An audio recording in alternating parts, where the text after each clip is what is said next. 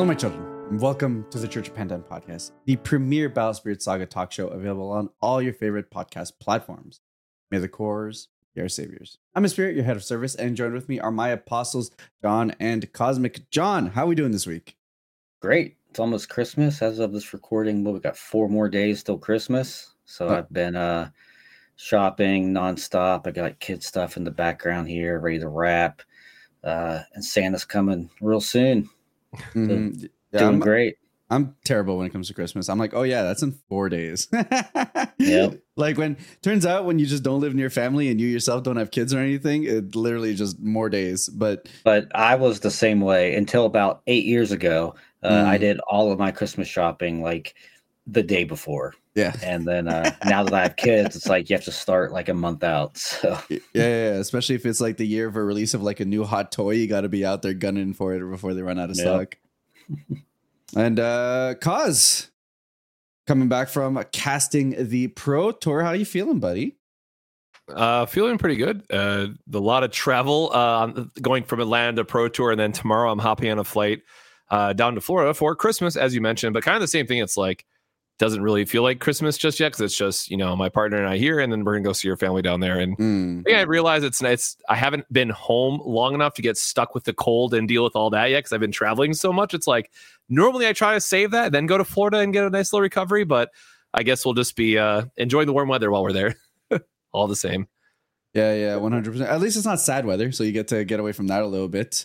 Exactly. I'd like to say that Portland was a getaway from that, but not really. I think the Pacific Northwest is very much sad central when it comes to that kind of thing. Back to snow definitely. And stuff. So, I mean, Portland was still nice. It was an upgrade from what I had to deal with back here.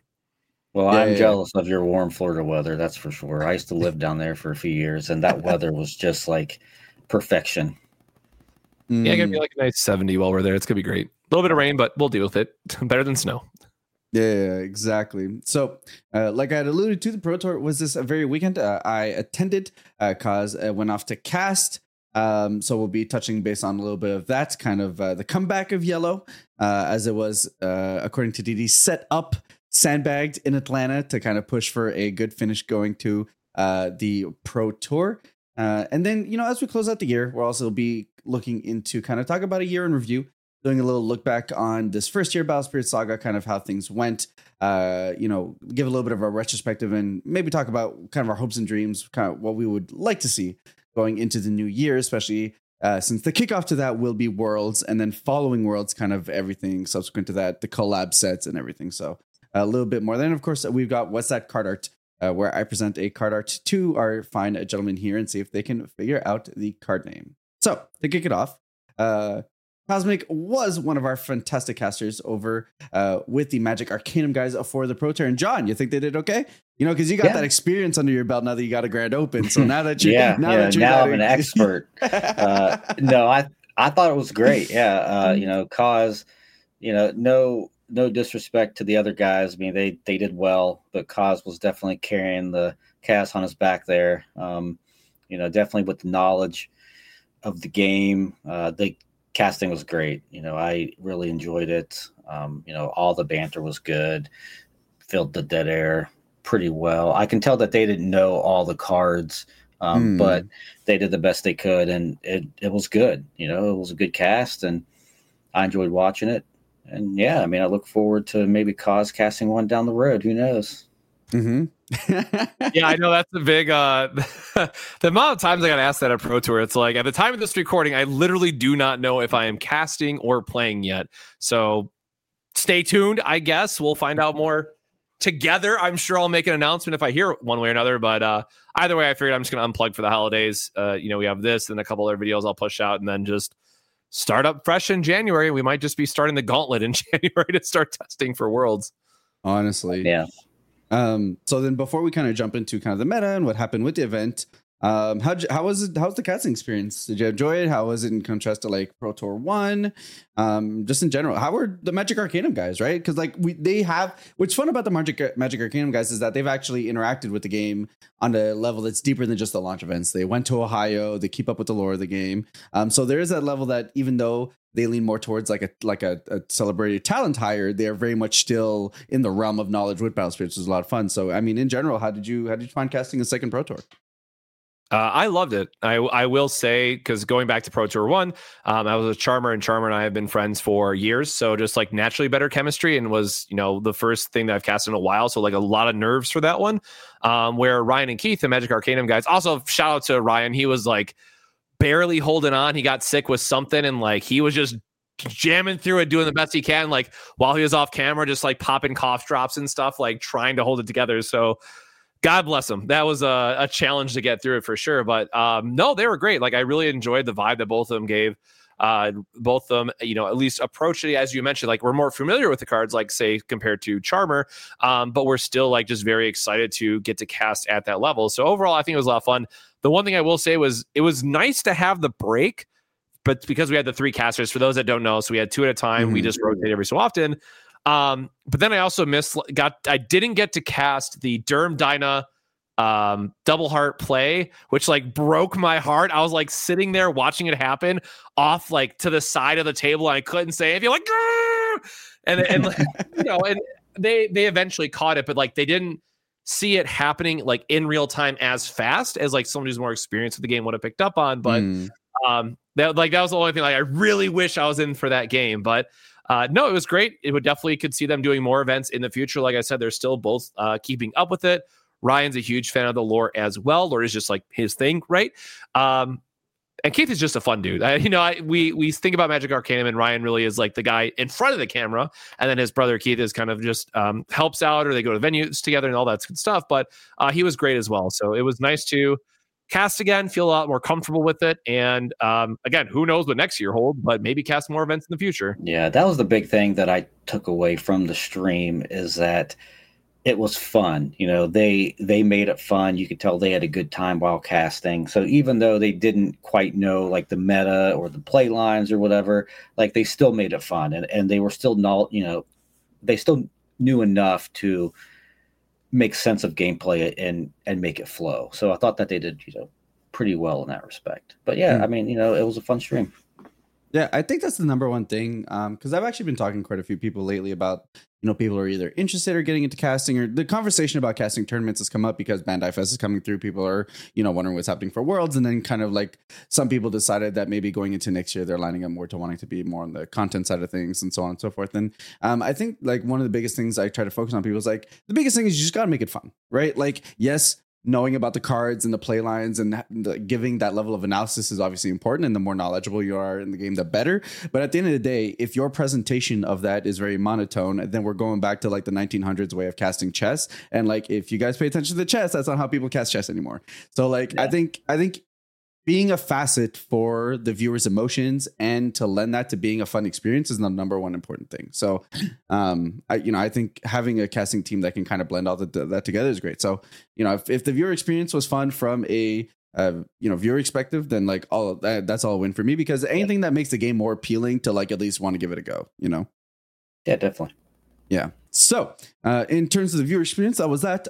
But in terms of the performance, Yellow made its comeback. And I think that's kind of the big story here. And not only through Yellow, but via TD kind of just plowing through with it. So if we look at this top 16 breakdown, which the tournament only had 105 players, I want to say. Something like that. So we did 118 was the 118. Final. Okay. Yeah. So not exactly top 16 in terms of day 2, but still always important to kind of see what that representation looks like, nevertheless, because there is quite a significant prize drop off once you go past top 16.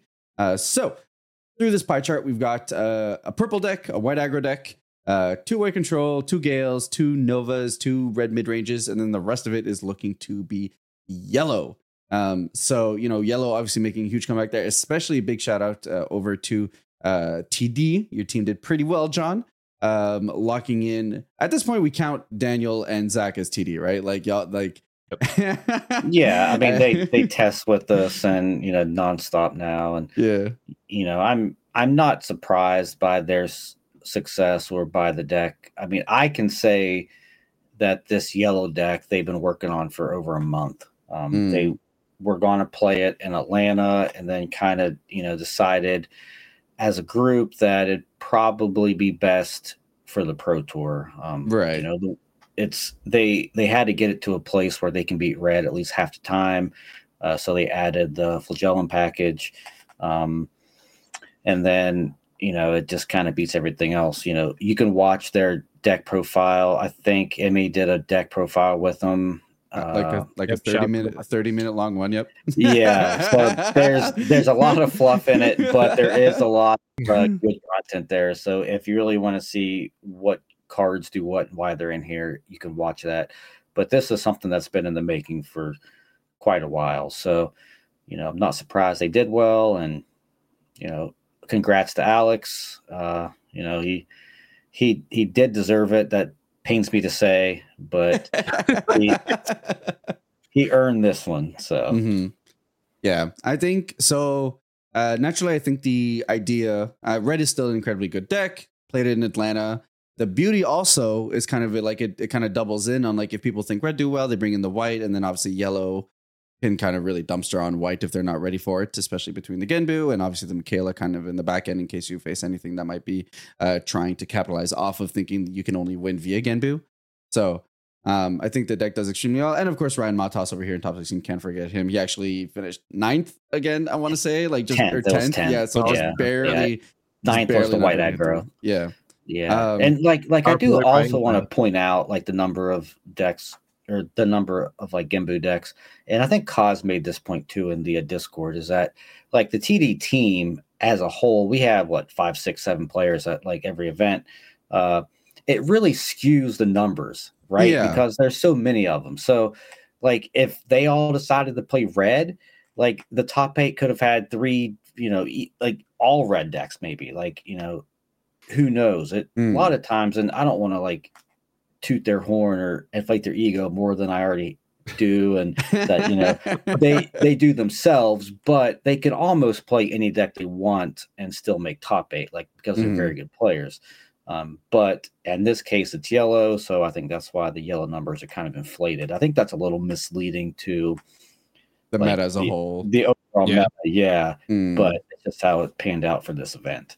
It was something like 25% or 30% of yellow players were TD. So it's just like, okay, well, if we remove this one section of it, what does that actually look like? So, yeah. But we see this time and time again with all the events, right? It's like you just expect that TD, or I guess TD plus now with the new members, right, is going to end up somewhere in the top cuts. And maybe not making like top 8, but then they're like, oh, they're somewhere in top 16. And it's still having that same conversation where it's like, you expect good players to continue to do well, and they probably made a good meta call. And it's like, okay, so what deck did they all bring? And you know that, at least I think for this one, everyone was on the same exact 16. I think that's mostly what the team does anyways. I think there's been like very small changes otherwise, but like they're all going to bring the same exact deck as well, which is going to put up, good numbers just again, based on their individual skills as players. So not too terribly surprised to see this much, Genbu when you look at the names behind it, notably.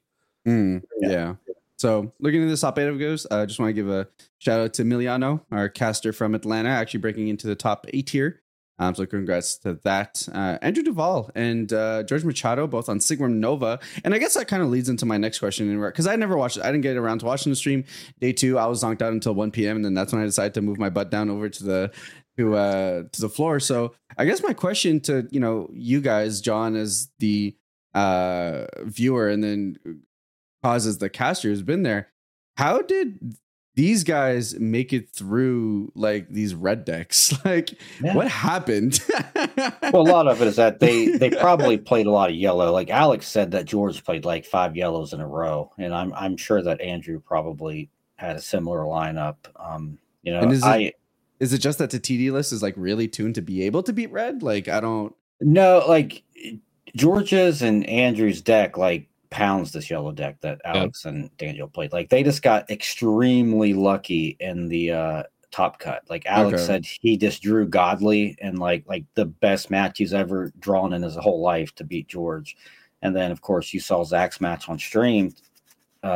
He's probably would have lost if it was untimed. But they made a great meta call. Like, I think this is the first event that Andrew's done well in. I mean, he's played in 3 or 4, and I think he just gets pounded every time. He's a very, very good player at every game he ever plays. It's just he hasn't had any success in Battle Spirits. And, to see them break through like this, George and Andrew both, like, it just means they made a really good meta call and played, the deck well. And that's what happened. Like, the Hippo was a great call in this deck, I think. Mm-hmm. Yeah, and shout out to Andrew in particular, or I guess George, you probably know it just as well as I do. But it's like Andrew is double DBS Nats, won once, double DBS Worlds. Recently played a One Piece Treasure Cup and won that in Miami, which was like 5-12 or something. So like the guy's just very good at card games, it turns out, right? So it's like he does very well most of the time. And for the top 8 match, he just bricked horribly. Like if that's just variance at the end of the day, like all 6 Nexus removal were bottom 15 cards. And like at any point, if that Blessed Cathedral would have been removed, Zach loses on the spot. Like no contest, not even close. But you know, someone else do the math of how ungodly unlucky Andrew got, but that's just a break sometimes. Yeah. I mean, hey, at the end of the day, I don't think it takes away from anyone doing what they did. That's just card games, of course. And you know, it could have the coin could have tossed on either way there. And then I guess the trend just kind of continues that like top 8, like you got the one Gale deck, like you got the one guy who was able. I will say Emiliano unfortunately did get a deck check error going into top 8, which gave him a game 1 loss, which unfortunately, from the sounds of it, from the judges and from himself, like had they actually played out like a proper full 3 games without the first loss, like Emiliano probably would have gotten there. Because he did actually force out a game 3 anyways. But nice to see that, you know, Nova Gale made a comeback. You know, as kind of one of the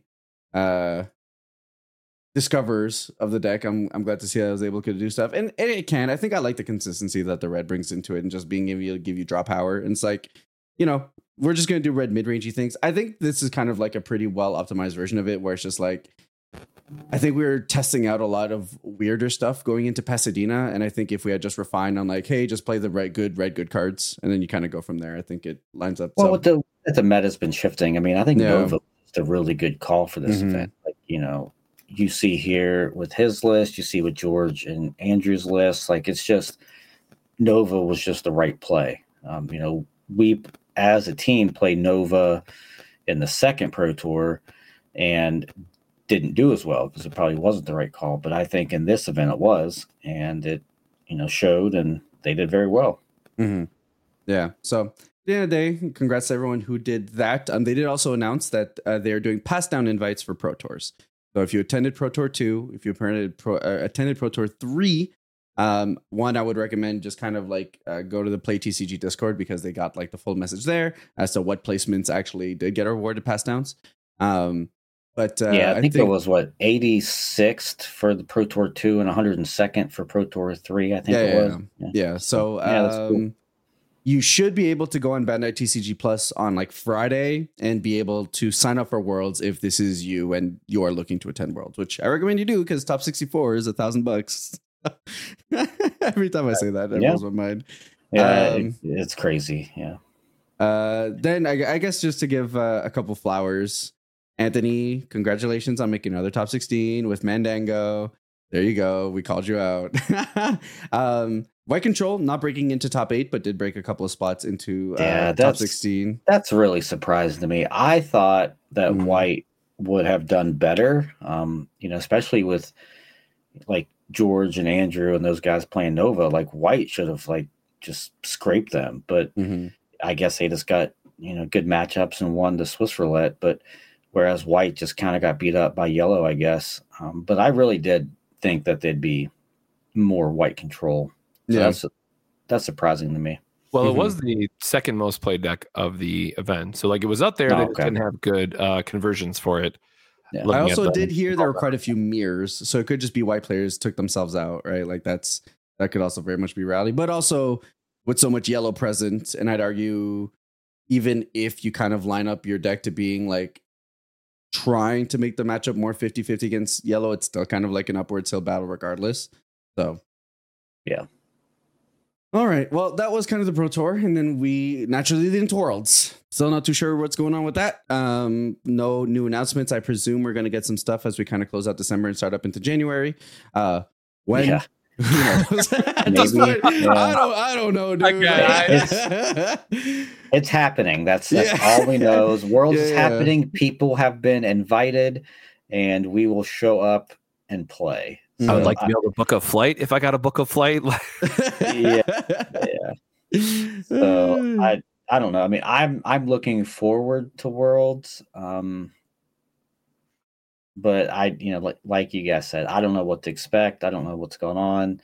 I actually can't even register for the event yet. Like on day one that it opened up in Bandai TCG Plus, I submitted my application, did all the stuff. I got like my thing on the app says like applied, and it's just been stuck on applied for like 6 weeks now. Yeah, because I got confirmed right after applied, like literally 24 hours after. Yeah, mine's just been sitting on applied forever, and like I contacted Bandai, they sent back like some weird half English response that made no sense. So then I contacted D, and she said she's looking into it for me. So mine also says applied. Oops.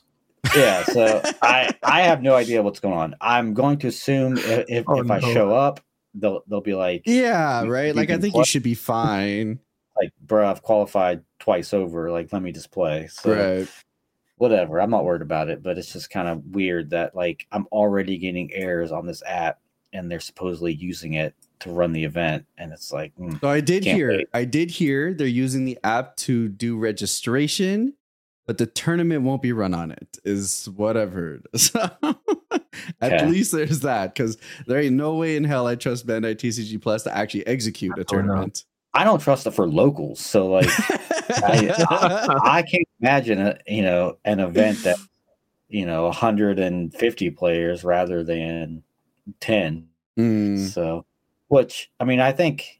Speaking of the number of players for Worlds, like I think it'll be now with all these pass downs closer to like maybe 150 players. Like probably, I'd say about maybe I feel confident that there's going to be a top 16. Like that's I don't know what the number is after that, but I feel confident that we're going to have a top 16. Yeah, that's my threshold as well. Yeah, so we'll see.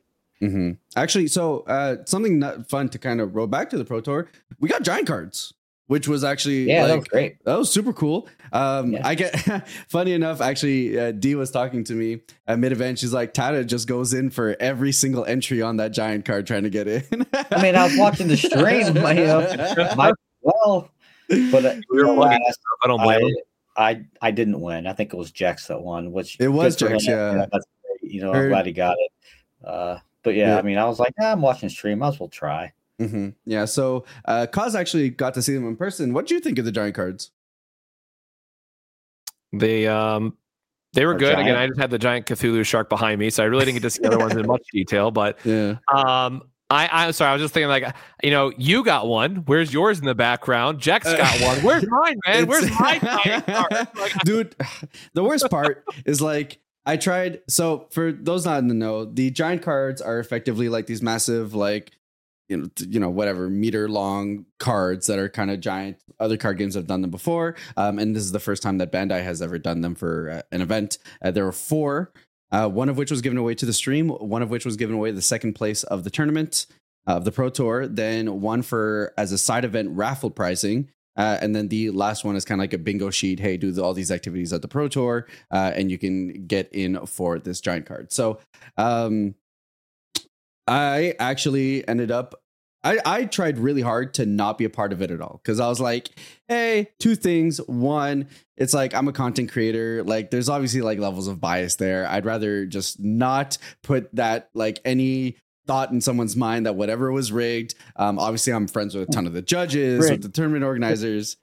And it was rigged anyways. Yeah, I didn't do any of the side events. I didn't get any raffle tickets, and now like I'm sitting there and I'm playing like a for fun game, just because I was asked to, and I was like, sure, whatever, let's play for fun.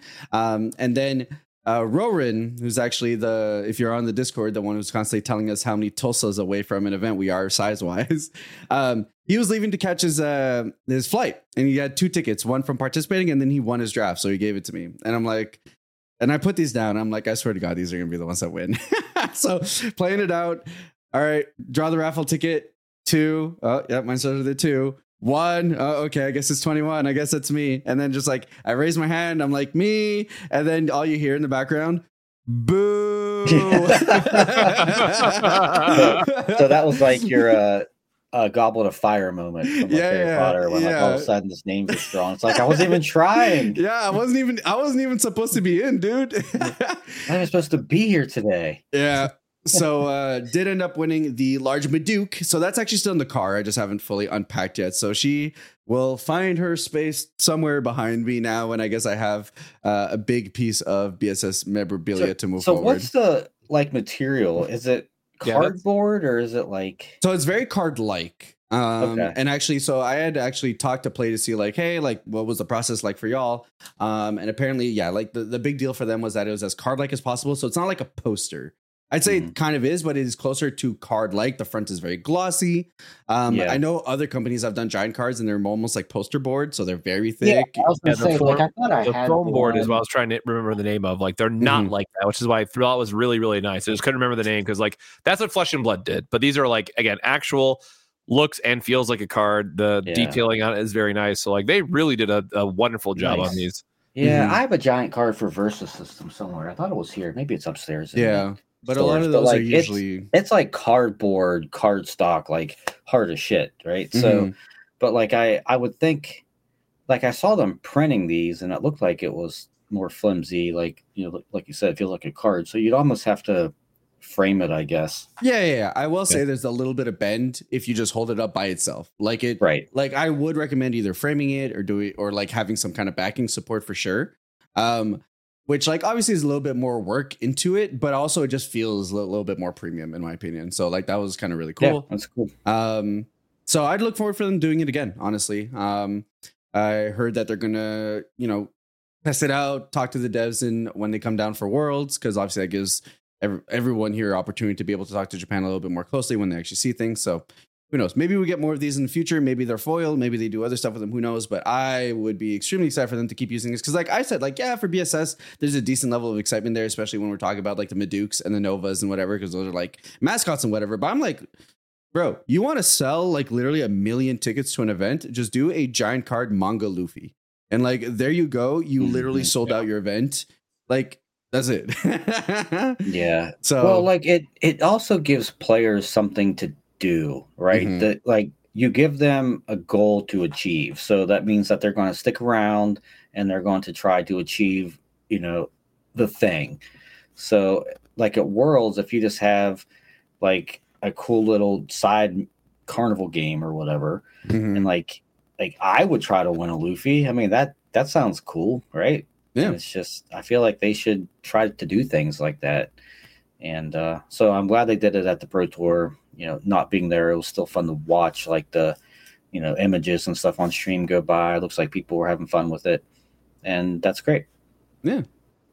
I think it goes back to just like the general celebration of it, right? Like put up decorations that say like Battle Spirits or One Piece, or like, and giant cards are a very easy way to do that. Obviously not the only thing that you should do, but it's a step in that right direction that hopefully makes it feel like we're not just going to events. It is actually a celebration of the IP. So exactly. Yeah, they should do this for all of their games, truthfully, but obviously a little bit biased here since we're talking about Battle Spirits, but it'd be really cool. And to be fair, probably really easy for them just to do it even like once a year, like let it be your nationals and your world sort of thing. If that's what you want to do, like if they can only do it once a year, that makes sense then, but would be nice to see at like a Pro Tour level even. So it's like a couple times a year that players can have that experience to look forward to, and then hopefully acts as like a little extra incentive to say, hey, I'm going to go to this Grand Open because I want to try to qualify for the Pro Tour, knowing that there's going to be like these cool side events and other things going on. So again, huge shout out to D and Play TCG with like the bingo. It was very well, for the people that I talked to, which was not everyone, but from what it seemed like, it was very well received and people had fun with the bingo. And I think that's the important part. It's not just show up to the Pro Tour and play. It's, hey, here's this other cool stuff that's going on. Yeah, I agree. Yeah, so things to look forward to, maybe kind of indications of exciting things they've got coming down for Worlds. We know that they have those really sick World promos that we saw, like 4 of them. So, maybe we get more announcements of those, more announcements of what everything else looks like. Just kind of pushing through to next year, because next year's going to be a very competitive year. We're constantly talking about it. We're millions of new card games and everything. So kind of whatever can kind of keep people's interest is going to be very interesting going into next year. And in that regard, we talked about the celebration of the game and stuff, and I do think that'll be a good kind of transition over to talk about our year in review. But before we do that, let's take a quick break to guess what that card art is. This time, gentlemen, I've touched in on the promo bin and took a promo card, which Lord knows how playable those tend to be. So, Dual Eagle. That's like the only full name I know for anyone. all right. So I can't remember who's going first this week. I think it's John's going first this week, if I remember correctly. Or did he go first last? I went first last week. He went first last week because he got the Curse Dragon. Yeah. So he got the free one. Go figure.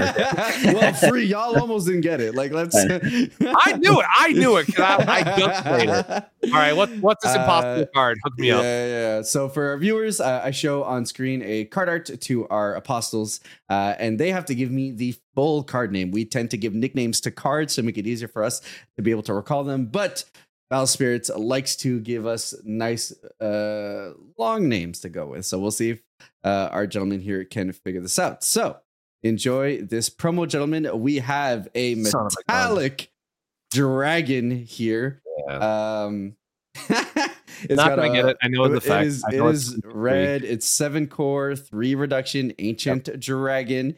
On levels 1, 2, and 3, during your attack step, if 2 or more of your opponent's spirits have been destroyed this turn, treat the spirit as level 3. When the spirit attacks on level 3, select one of your opponent's spirits with 4K of your BP or one of their nexus and destroy it. And it is PR 20, which I think takes us to the third TP. Yes, this is the because third I literally TP. To make this worse, I literally just opened these today. I was going to say, I just opened one today. And threw it in the garbage, basically, because it's just not seeing play ever. So I knew it's a fact. No idea what the name is. Isn't this like another dragon that has like Mogwao in the title? This is not a Guo Asian dragon, no. Okay. But yeah, so there is one of those in the TP, actually, but it is not this one, you know. Okay. Yep, it's the Awakened 1 core guy. Mm-hmm. So are you just... I got absolutely nothing. No, I give up immediately. I'm not going to drag this out. Yeah, I literally don't even have it. Like, that's how bad it is. And I kid you not, for those that are like, I opened this 3 hours ago and just forgot. Does not matter. Yeah. It's really cool. I mean, this is actually kind of cool because this is the first time I'm even looking at the art closely, and like I see like the metal like blades as talons, which is. It's got like Bro's gonna sword up for his horn, like, man, this guy's awesome. Yeah, so I think the design's super cool. It's just a shame that the card kind of does nothing. Yeah. So I don't know. No, all right. Well, for this card art, we've got Sword Dragon Emperor Excalibus. Okay. I was gonna give you Sword Dragon. Like, I have no idea what the I could not, dude. I wouldn't. Yeah. I mean, we should have guessed Sword Dragon because he's got the sword coming out of his dome. So, like, it should have been like his wings are swords. He's got like Wolverine type claws. Like, he's got the whole. He's definitely very swordy. Sortosaurus. This is what Sortosaurus should look like. Does Sortosaurus even have a sword on him? Probably not. Probably not, huh? Which kind of makes it, because he's a pterosaur, right? It's almost like if Sortosaurus should have been, what is it, a Reptoid? Because those are literally like axe lizard and other stuff like that. Hey, listen, a Reptoid made top 8 of an event, so we shouldn't hate too much at Armored Lizardon. Lizardon, yeah, true. All right. So to kick it back, like we were saying, we are closing on the first year of Battle Spirits. It will crescendo with the World Championship having at the end of January. So kind of gives us an opportunity to be able to look back and see kind of how our first year went and just kind of give our first thoughts on that. And honestly, it's been a pretty tumultuous year, to say the least. There's been a lot of different ways in which Bandai has done things for Battle Spirits versus its other games that kind of distinguished it, alongside the fact that it is a relaunch in the West of a game that doesn't have a predetermined like anime IP like any of their other games. So it kicked off with the launch event, actually, which is, I think I can appreciate it in concept, but was probably not the right way to go about it. The launch event was an event where you could essentially get the same amount of pricing as a Pro Tour, so lots of money on the line. And you could go to the event. This was a month before the release of the game. And you could buy 8 boxes worth of product, which is like about 98% of a full master playset at that point, to be able to kind of play constructed this tournament. I think I like the excitement. Here's the thing. I think this event, without a doubt, definitely drove the excitement it wanted to. It was like, what, a 400 man event. And that's like across multiple different continents. There were players from lots of different card games that decided like, hey, big money tournament. We'll go ahead, give it a try. So I think to that end, it did well. But unfortunately, I think the long-term ramifications of an event where you're asking players to buy like 3/4 of a case of product before a game even releases, kind of had a trickle effect, which probably hurt the game more long term than it actually helped. Probably. So like the launch event, I don't want to get too much into it, but I do have some thoughts about it. Like, number one, I think that probably funny enough is that this is the one event that celebrated the players more than any event that they did the entire year, which is kind of ironic because the game wasn't even out yet. Like they had the cosplayers, they had like of course they had product everywhere. They were giving out demo decks. They were just like accepting anyone and anything, and it was great for that. Number two, I love that it was in Vegas. Like that, like I wish every event was in Vegas because I had a great time, and I just feel like there's plenty to do, and like it's just fun. It was very cold, but it was fun. But like you were saying, where they really missed was that the timing of this event was just awful. I mean, it was like a month before actual release, and they were charging MSRP prices for like up to 8 boxes, I think you can buy. And like it was just like that was like not the way to do this event. I think if Palm Springs would have just been this event, they would have had a lot more success overall, because then people could have already had product. They wouldn't have to pay almost $1,000 to get the cards they needed for their decks. So that the timing was just off, but everything else about the event I thought was great. Like the hype was built. The prizes were obviously very good. They just kind of punted a few aspects of it, and timing being the biggest one, I think. Yeah, I think a post-release, especially because like a post-release event where like, imagine you have a lot of players like Majin Bay or whatever who like tried out the game just for the launch event. And then this launch event was actually your first grand open. And now they have an invite to Worlds or Pro Tour or whatever. And they'd be even more incentivized to just keep on playing the game after they already played this one big tournament. I think would have led a much better trickle into it, especially since also now stores are more on board because they're actually able to sell off the product to the competitive players who actually want to play the game. Yeah. So. But to that end, I think at the end of the day, did get the event numbers that it wanted. Every region got above 100 players, if not, in the 2-3, and for Vegas's case, 400, and definitely kicked things off with, the first set. Actually, I go back and constantly say that the first set of Battle Spirits is arguably probably like a masterclass in set design, in my opinion. I think, high power level, sure. And I think there's a couple of misses. Like I think Enterprise is kind of a design failure, in my opinion, in terms of like what you're trying to get people to, how you're trying to get people to play an interactive game. But Dawn of History, I think, had a lot of depth. I think it had an evolving meta for many, many months, especially once you threw in the TPs, which like Axe Spider was kind of its own, thing. But I thoroughly enjoyed exploring Dawn of History personally. I once shared that same thought.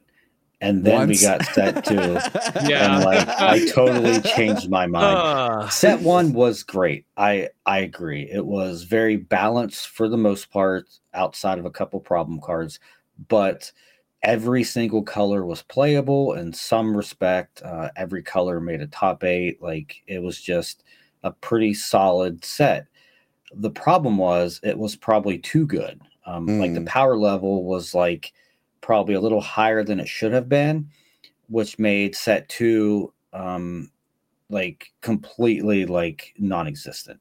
Right. And so prior to set 2, I thought that this was the perfect set. And then they released set 2, and it's like, well, it's like maybe they screwed themselves by making set 1 way too good and way too powerful, that now future set design is going to suffer for a long time. Right. And set 2 and the set 2 meta was just awful. If you liked it, great, good for you. I thought it was like an unplayable game for several months. No, it was rough for everybody. Yeah, and then set 3 came out and fixed things for the most part, but I don't know if the damage was done or not. But like set 2 was just bad. But I agree. I mean, I kind of got off the point, but I thought set 1 was also very good. Yeah, I think we going into the launch event very much was like Nova, purple, white, and then eventually TD kind of broke through with Terra, and that kind of really was what shaped everything. So then it was like Terra, purple, and then you could play white, and then if you can high roll, do well. And then Axe Spider came through and completely changed everything. Once people kind of figured out what the Axe Spider build would look like, initially people thinking that Axe Spider wasn't necessarily a Fora because it was expensive, and then turns out if you just build your entire deck for Axe Spider, it actually turns out it's pretty all right, especially once you start including a lot of cantrips. The zeros, Elemental Spark, the zeros actually were quite impactful in that front, and then eventually you just kind of throw in the purple package so that you could much more easily go into depths, and then depths was absolutely insane. I still stand depths can never come back. That card's absolutely ridiculous, at least until maybe things get better or things get more powerful in the game. So I would say set 1 was pretty phenomenal up until we got to the first Pro Tour. And then it was like Axe Spider land, and then things just were not great from there. That's where it went off the rails, was after Elemental Spark.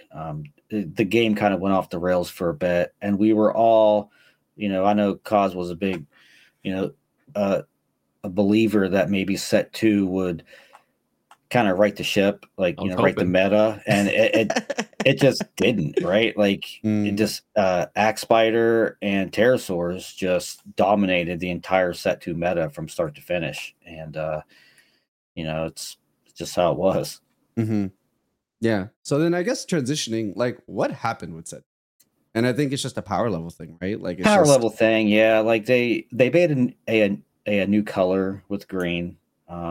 They added it to the game, and it was just a bit underwhelming, which wouldn't have been that bad if the other colors kind of made up for it. And it just, like nothing really popped out as like, man, this is a really exciting card.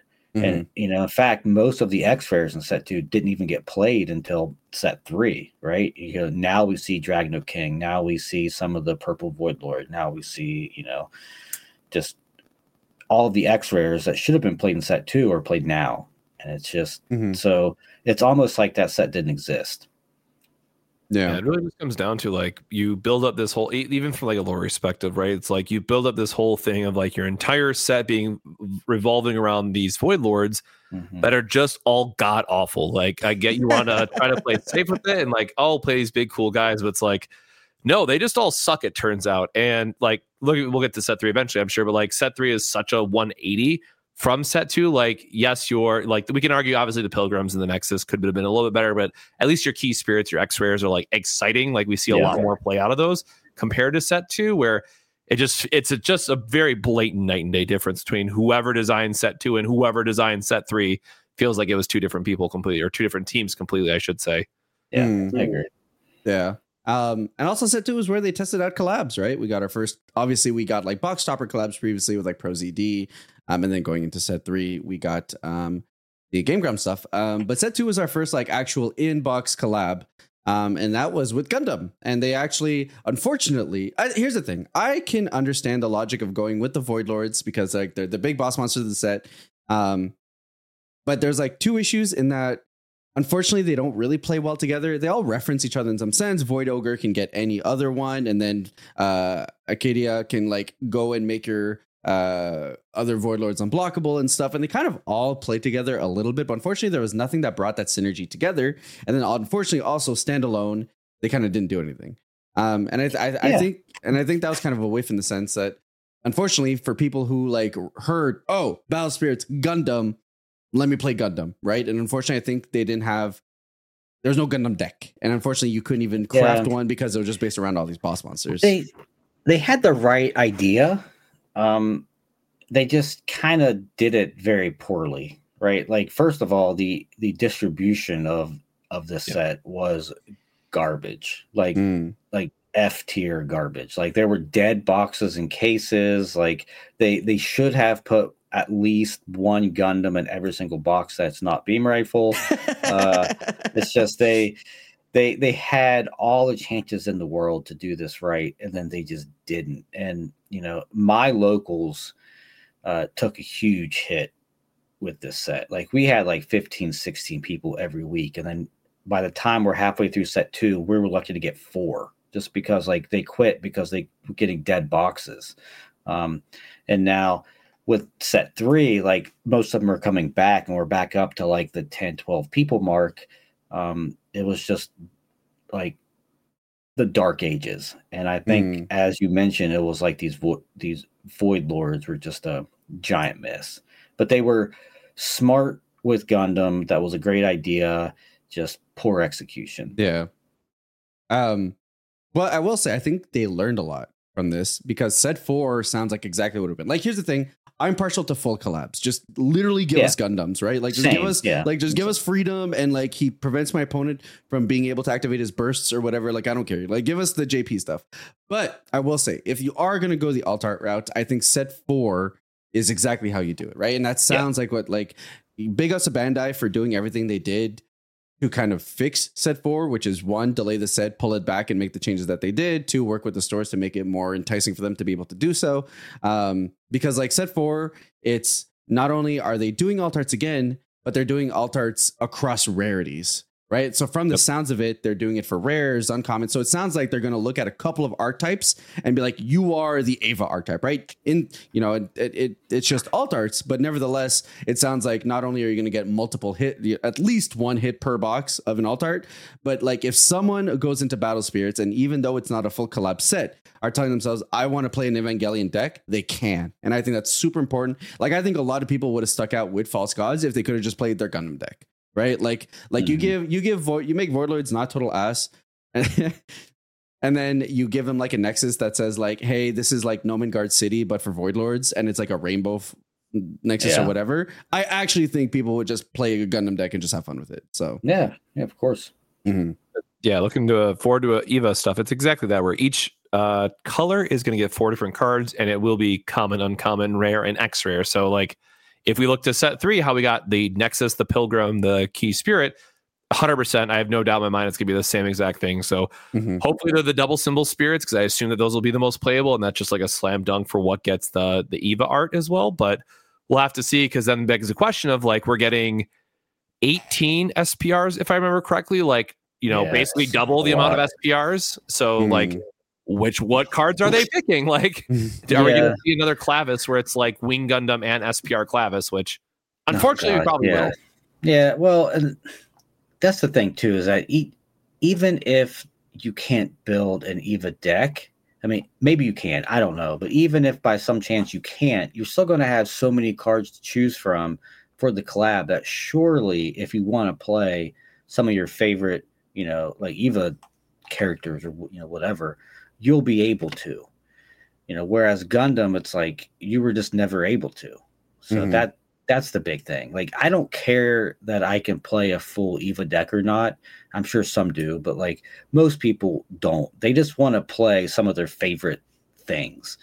And I think that you'll be able to in set 4. Yeah. The thing that's also worth giving a quick shout out to is like, it's very smart move by Bandai to set it up this way, because set 4 has your alt arts for Eva, and the very next set is the collab. Right. So knowing that players will like get into the collab, get their starter decks, and they'll go, oh wait, I need cards from these other sets, like just Burning Force, right? Let's just staple example, for example.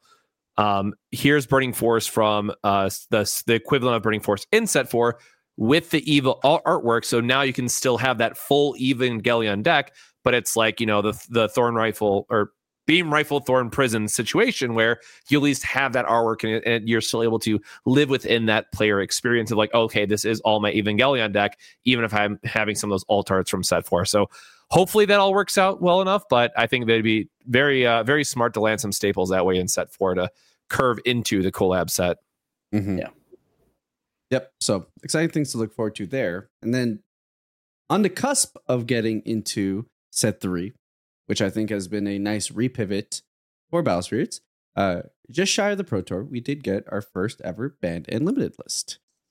In hindsight, and just to kind of throw back for people, Volcanic Break limited to 1, Oviraptidon banned, Netherworld Depths banned, Axe Spider banned. Did this do what it was meant to do, and was it a good thing for the game? Yeah, I mean, it's kind of short and sweet, I think. Yeah. I think that at the time, all of these cards made sense. Can't really complain about it. Any of them really making any kind of impact. But but I think with the release of set 4, they could go back and revisit this. I think that you need to unban or unlimit either break or OV. Like, I think you pick one of those 2 cards, put it back into the meta, into the rotation, and go from there. I think that depths, you touched on it earlier, can stay banned forever. There's too many cards now that like just cheat it. Like, can you imagine depths with that mermaid card? Like, no, or depths with Gale. Gale's only issue is that it doesn't see enough cards. Yeah. So like, okay, I'm going to do this, then I'm going to fang you, and now let's just start drawing cards. Like, so depths can stay gone forever. I think Axe Spider can stay gone for quite a while because we still don't have any real answer to it. I constantly forget. Like, literally, I was talking to the guys at the Pro Tour. I'm like, actually, I could probably come back. We could just flood it. And they all looked at me with blank stares. Like, it still can't die. I'm like, oh yeah, that card was busted. Like I don't think that Axe Spider is like the most busted card ever in a vacuum. Like, it's obviously very good. The problem is that the game just has no answers for it, and you can't have cards like that exist. So, Axe Spider depths gone forever, fine. But I think one of the red cards can come back. So I guess go ahead, Cos. I was just saying, for me, it just comes down to like whatever's in set 4, right? Like, we saw Colemane, which really didn't get there too much in set 3, but like, if one of the double symbol spirits is going to be an aggro deck, then unban Volcanic Break. If it's going to be more of like a mid-range slower deck, then give us back OV to have like the lower end curve and make Nexus Hazard a real thing again. Like, whatever they give us in set 4, like, let that be the deciding factors just for more in color diversity. Because like what we talk about with purple, or I guess purple and white right now, we've seen an aggro deck do well, a mid-range deck do well, and a control deck do well in those 2 colors. Deep enough card pool makes sense. Rest in peace, yellow. You only get to do one thing ever.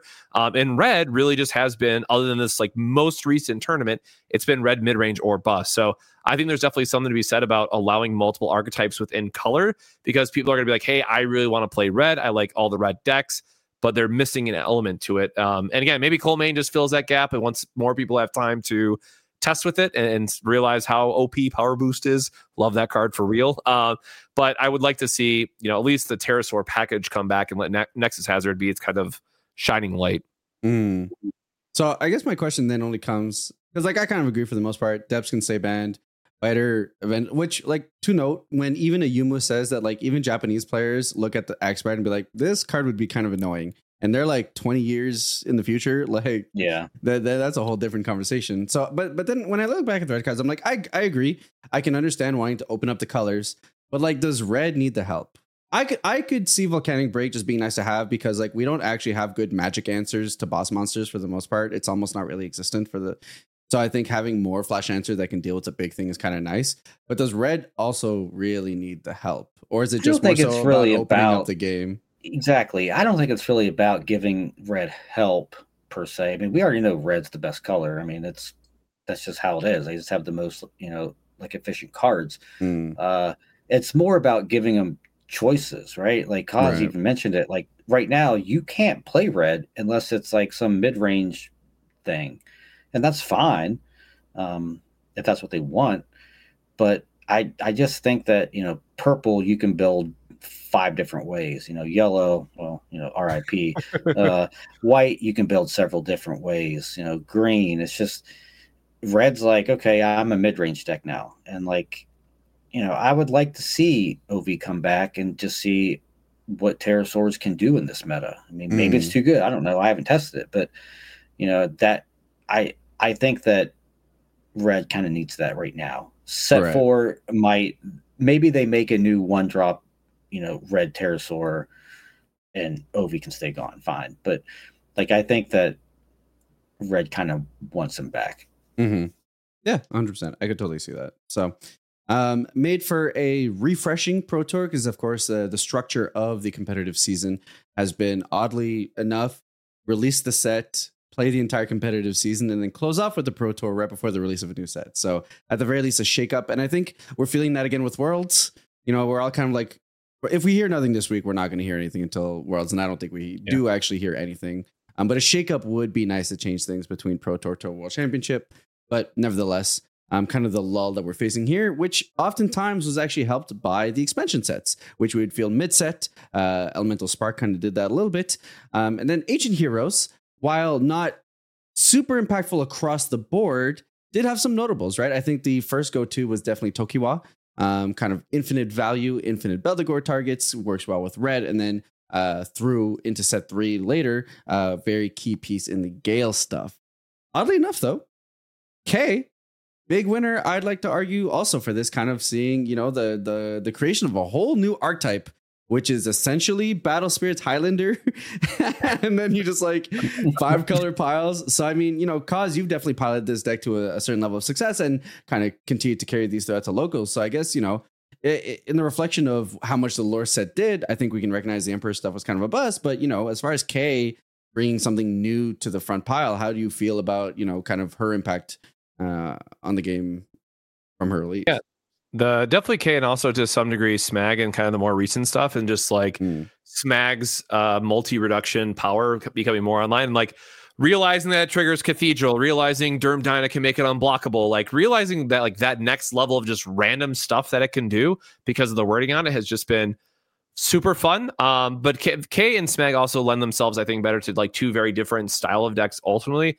That is only going to get better as the card pool gets deeper. So I'm really excited to see how much flexibility we get in set 4 that isn't locked into those archetypes that you can then recycle with K, or just have, the greedy cards that you want to play off of Smag because they have like 2 pips of reduction. Like I think Forest Guardian Elrune is like the best example for it. Like this is just an insane card and Smag helps you cast it for cheaper and you love to see it, sort of thing, where at the same time, K can grab them back later. But I think like the next step for me is I like Smag probably more now, which is a really weird thing to say. But now that I played both these decks quite a bit, I think we just need better, what's the word for it? Like better single targets for K to grab back. Like Aegis and Elephant are like the big ones. And then if you think about the other colors, it's like, okay, I'm going to grab a Beldegor randomly because I'm probably putting the Beldegor loop in there to begin with. Blue just has like Allegro if you're feeling super cheeky as a one of. I know some people are doing Castle Golem as well because it's something that like you just pitch early and then is a single card that can run away with the game itself. So I think we do need to see more of that first before she really gets to shine again. But I would expect to see, again, as long as they're more open archetypes, Smag to kind of take the spotlight with set 4. Yeah, I tend to agree. I mean, I think that when we covered this set, we kind of said the same thing like, months ago, is that Tokiwa and K were probably the cards that we're going to see play out of this. And then to some extent, Godslaying.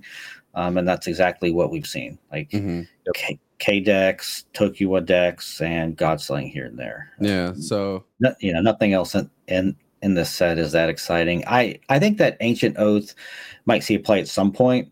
I was about to call you out on it, John. Where's the Mermaid Victory Oath deck? Where is it? Yeah, like it's just that deck needs more nexuses that are proactive. That actually give you stuff to do. Yeah, but I do think that Victory Oath will see play at some point, but it's just not its time. I mean, it says draw 2 cards, so something like that's always gonna. It says draw your opponent 2 cards. Sure, it sure does. You know what? You give us the monkey, but like 1-way as opposed to 2-way, and then I think you're really cooking at that point. But yeah, so we'll see. But like we said, it was always K and Tokiwa, and here we are. Yep. So, I will say shout out to Manaka. He's appeared in a few sideboards. Yeah, because that's a great pivot over to set 3, right? Why is Manaka seeing play?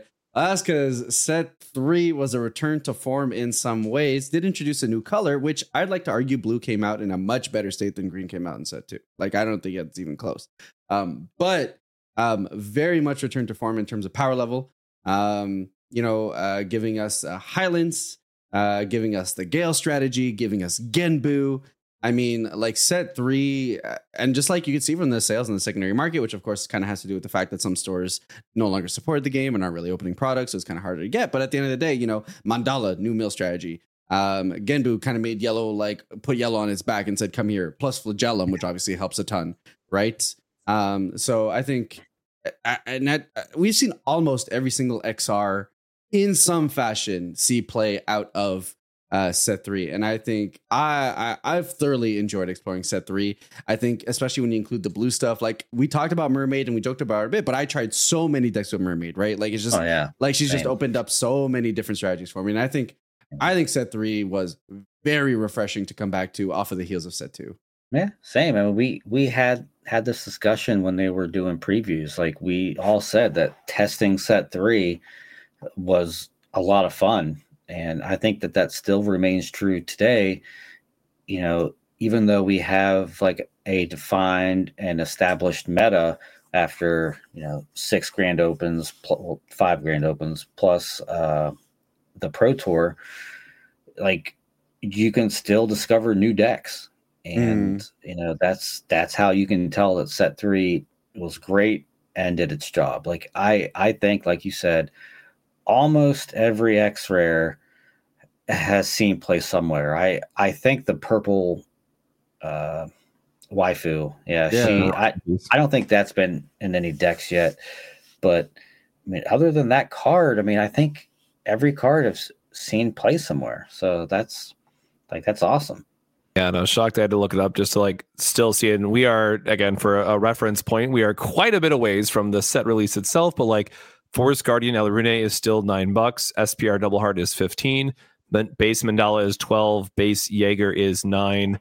Like a lot of the 9 to 12 or Gembu's $12 still. Like it is unheard of for Battle Spirits cards to hold this much value this late into the set. So I think it does bode well for set 4 from a price standpoint, but maybe also not so well at the same time, knowing that there's going to be significantly less stores opening products. So get ready for $20 X rares at the same time. Yeah. So what, like Nocturne, the Queen, and maybe Scotty? I think those might be the 3 cards that really... Scotty saw one of play. Okay, Coliseum Golem saw play at the Pro Tour. Yeah. We had it on stream at a grand open for Atlanta. So oh boy. Yeah. Okay, what he says. And shout out to Spencer. Unfortunately, started really hot, and then unfortunately the curse caught up to him, and he's storing all that energy for us. It is a curse. Talking about Spencer, right? I love that dude. I love Spencer. Bad. Great guy, but it is actually pretty impressive that he actually went 2-5 and 3 consecutive Pro Tours. Like that takes skill to just end on that record every time. And he is a great player. That is not a slight on his skill. That's just like some awful luck. Yeah. But it's, that's crazy. Yeah. Dude's good in Flesh and Blood, has his World's Invite for Shadowverse, if I'm not mistaken. He won an event there. Like he consistently does well in other card games. And it just breaks my heart to watch this man just stumble every time. Like, dude, get that W, please. I'm curious if the Pro Tour invite or the World's Invite passed to him from the second Pro Tour. I don't know how many players were at the second Pro Tour and where he finished, but God, I hope so. He was in the Gulag, so I'm not sure. Yeah. Yeah. So shouts out to that boy, because like he started so hot. I'm like, yes, this is the one. And then I asked him at the end, he's like 2-5. I'm like, oh no. Yeah. Like, no. Oh god. It was such a cool deck too. Like he took blue, he repped it. It sounded like it was doing really hot. It was so hot on stream. I was so excited just watching him go with it, man. I'm like, all right, this is it. This is the day. And then like round 5, I checked. I'm like, oh no. Yeah. So very unfortunate there. And then Mermaid hasn't really seen play, but she is so interesting in the realm of building decks, right? Like you can build like a control shell, or like I really enjoyed throwing her in like blue-red lists. And then like what's fun about those lists is that you can turn her on for your offensive usages of your red nexuses, and then turn her on defensively for your blue ones, right? So it has that cool dual play. I love Mermaid. I think she's a card that scales really well with future design. It's just about just giving the game enough time to have enough nexuses that make her make sense. Yeah, I'm, every set that comes out now, I'm just going to look at the nexuses first and be like, all right, how can I abuse Mermaid? Because this is like one of my favorite cards in the whole game. Yeah. And then I guess the biggest story, because like the biggest story here is probably how this card flopped. Now, Is that because blue isn't as good as we thought we were? Is it because the board wipe's not as good as we thought we were? I realized the more playtesting I did that there were a lot more ways to kind of play around this than you thought. You know, like if you're the Gale deck and you're playing against Cthulhu, it actually turns out that if you protect your Tokiwa, then you're fine because then you can continue the Beldegor loops and then you're like totally okay. Yeah, I mean it's kind of circumstantial. I think the meta kind of just shaped in a way where the shark isn't as good as it can be. I think it's still a very good card, but I also think that blue as a whole is just a little lacking right now. And the fact that it's, you know, its primary, you know, way to cast it or even play it is the Saga Blue Nexus. Yeah. Like you just can't really. What if it said any Nexus? Do that. Then I think it'd be seeing a lot more play. Yeah. Yeah, for sure. Yeah, because I think really the only splashable Nexus you can afford to run is Seabed, right? And like a lot of people are really just siding it depending on the matchup. Seabed and the arena's pretty good too, I think. Yeah. But yeah, those are like the main two. Yeah. Yeah. And unfortunately Seabed has better usage on play than it does kind of chilling out in your drop. So. Yeah, so we'll have to see what blue Nexuses we get in set 4 and kind of revisit it. Yeah. So then that's the last product we're getting until Worlds. And as far as the ebb and flow of the meta were, red always present. Purple was present for a while. Axe Spider kind of came in, kind of warped the entire meta around it. Terra disappeared. Terra came back when they realized they could just play Joker. Terra never disappeared over here. Y'all were like, Sword Saurus was the sauce for one tournament. You guys got Matas in Top Cut, and that was it. Like, let's not. Hey, now, I mean, nobody went to Tulsa, so that doesn't count. And then in Monroeville, it came back and forth. So it only disappeared because no one went to that event other than King Collins. So. But yeah, so with the ban list pushing through, everyone thought red was the hot sauce, only for yellow Fable Beast to be able to take it, which then was kind of a precursor to the next set in which we expected Gale to be insane. And to be fair, I think everyone still stands that the Highlands high roll is actually toxic and not okay for the game. But nevertheless, while that being the big boogeyman, Genbu carrying yellow through for an insane kick to the season and kind of setting the stage there. Apollo-Dinos kind of turning around being like, yo, I'm really good, and kind of helping red kind of find its identity again. And now we're very much back into this incredibly open meta where, like, honestly, if you're a good enough pilot and you like your Swiss is kind of kind to you, you can really kind of grind through. Not only are we seeing colors of all creed besides blue, but you know, it is what it is. We'll give it a little bit more time to develop its card pool, representing Top Cut, and that's including 4 color piles. It is not a 5-color deck, cause maybe it's 5. But we're seeing piles. We're seeing Mandela Mill lists. You know, once again, shout out to Anthony for kind of crafting that one, and just kind of a lot. So what does that say for Worlds? I'm not entirely sure, but what I will say is that it definitely feels like there's still a field there to maybe make some discoveries that can maybe crack Worlds wide open. So in that sense, we do have a full proper month to kind of help players finally settle in and see if they can really find anything to be able to kind of close out the first competitive season. Yeah, I mean, I don't think that there's going to be anything that is crazy that comes out of that wasn't on purpose. The whole crazy comment, it wasn't on purpose. I don't feel like you said crazy, but I think what we'll see is just a lot of the same decks. It just maybe 4 or 5 cards different tech to beat what they feel like is going to be the most played decks, right? So maybe the red decks shift to like the Nova style decks to counter the yellow decks, and then maybe the white decks are like, well, if that's the case, maybe we'll do this and that to counter the red deck. So it's just playing what deck you think will counter the most played deck, and kind of go from there. So I have no idea what that could be. I couldn't even tell you what our team was going to play or test because we're kind of taking a break until after New Year's. But it's just, we'll have to see where it all kind of falls.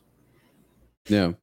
So I guess then, you know, kind of taking and now our reviewers' time, so don't want to push this for too long. But I guess, our last touch base is as we look onwards to 2024, maybe aspirations, things to look forward to, or things that we're hoping for to kind of see going on. And we can probably do a quick round the table on that front before we kind of close out today's episode. So, John, anything that you would like to see or are excited to see or kind of a wish list for 2024 in regards to Battle Spirits? Not really. I mean, I would like to see them revamp organized play in a way that made more sense. I don't know what the answer is, so I can't even go into it, but I just want to see it done differently. But I mean, other than that, everything that we've seen so far, like set 4 sounds cool, like the collab set sounds cool, so that's stuff to look forward to. So I guess the main thing for me is just seeing like a newer and improved organized play. Mm-hmm. Yeah. Could always go back to what their other games do in regards to just regionals that lead to Nats that eventually lead to Worlds. That at least means Australia will be able to go to an event. Yeah, that's true. Not just like their one grand open every season, but I totally on with you there. How about you, Cosmore? Anything? Nothing for me other than I want to see more of like Bandai unity across games and like how they approach their organized play. And I think a lot of that just comes down to them getting out of their own silos and talking with one another and get a roadmap that makes sense. But, same thing with John as well. It's just like, let us rebuild from a more region focus, because I think you'll drive just better attendance that way and have it be where you have the local into nationals and then sure have world tier because we're still the largest player base. Sorry, facts are facts. And it just makes the most sense to have here in the NA. But something that would at least encourage players to go out and spend more time within their own regions, I think would be a pretty big deal for the game. But, again, that's also with like Fusion World because we don't know what Fusion World's organized play looks like. And now we know that One Piece has 2 championships instead of just 1 a year for whatever reason. So, like, again, for me, it's more of like bigger picture Bandai stuff than that's not just Battle Spirits, pointed. But obviously, Battle Spirits is going to be my main game still. So we'll see what kind of news we get at Worlds. Yeah, I think for me, I just want to see 2024 be the year of communication. I think it's my biggest thing, right? Like I think there's a lot of takeaways we can have from just like, Star Wars has like their roadmap, right? Like every company in their mother is like throwing out like, hey, here's our 2024, here's our 2024. I do know that a lot of that is paused on Bandai side because they probably want to announce a lot of stuff at Worlds and kind of keep it there for like their exciting events. So like, fair enough, I can give them that buffer, but I think just having like, we see them do so many things in regards to how they manage their Japanese games. Like every single one of their card games have a digital YouTube channel that all have like a committed show that get like new videos every 3 to 4 days, whether it's discussion or like gameplay or whatever. Right. So that kind of energy, especially now that they've unified like the card game brand for Bandai and kind of taken that into the new year, I think would be exciting, right? Like it'd be nice to like, obviously a lot of us know Kento, a lot of people in the community talk to Kento. It would be really cool if Kento or whoever the game producer is or whatever kind of sits down and be like, hey, month in, like this is what our game's all about. This is kind of what we're seeing. I love Sega game updates. And I think them taking a book from, a note from that and just kind of doing it in the Bandai way, I think would be a very warm welcome, especially since Battle Spirits doesn't have the benefit of being an IP game. It doesn't have the benefit of having communities built around the name and the stories and everything, because that just doesn't exist for it. So you kind of need to go more grassroots for it, create more memories for people, make the locals experience more interesting, and give people an attachment to the game that's not associated to the IP, because that's not why they're playing in the first place. So long-winded way to just say, hey, talk to us. Yeah, no, I agree. I mean, every major company is like, here's our year in review, here's what we're planning for next year and beyond, and it's just really great to see that kind of transparency. So I wish that Bandai did that more. It's not just Battle Spirits. I think for all their games they can do better. Like I think the One Piece championship stuff was like a leak from a magazine that's not even out or something, right? I mean, I don't know, but so like it's not even from them per se. It's just like they can do a better job of all that. Well, it's from the official One Piece stores that they have globally that they're opening up. But again, like, why was it at the store and not like something on your website? Like that was seems like it should have just been a post up there first. But Here we are. Yeah. I think Bushi Road has a lot of things they could do better. But dude, they do like a monthly show or like a seasonal conference, and that is like one of the most exciting streams I ever watch. And I don't even play any of their games, right? So just goes to show. Yeah. Well, hey, we get it as well for Bondi. It's just Japan only. So that's true. Yeah, true. You know, and like Fantasy Flight does like weekly, you know, like things too, and it's cool to see. So whatever. We'll see. So with that said, this will probably be the last episode of 2023. The next time we return will be 2024 as we lead up to Worlds. Gentlemen, any messages for our players, our listeners, to close out the year? I got nothing. Thanks for listening. Keep listening. And I'll see you guys at events. Yeah. Stay safe. Enjoy the holidays. Stay hydrated. Don't get into trouble. And looking forward to seeing everyone at Worlds that can make it. That's my big thing. It's like I cannot wait to see people at Worlds. Yeah, 100%. I think get rested. Enjoy the energy for all y'all playing. Get tested because it'll be very exciting to see what World brings us. And I'm excited to see you there. So with that said, everybody, thank you so much for 2023. Thank you for joining the Church of Pentan podcast. This has been a great launch year. I've enjoyed this podcast thoroughly. Had a lot of fun, and I've loved the community support around it. Every single time we get an episode out, and all I see are church emotes everywhere. It brings a little tingle of joy in my system. So with that said, guys, thank you so much for 2023. Be safe, enjoy time with your families, enjoy the holidays, enjoy the finale to your 2023, and we will see you guys in 2024. And until then, may the cores be our saviors.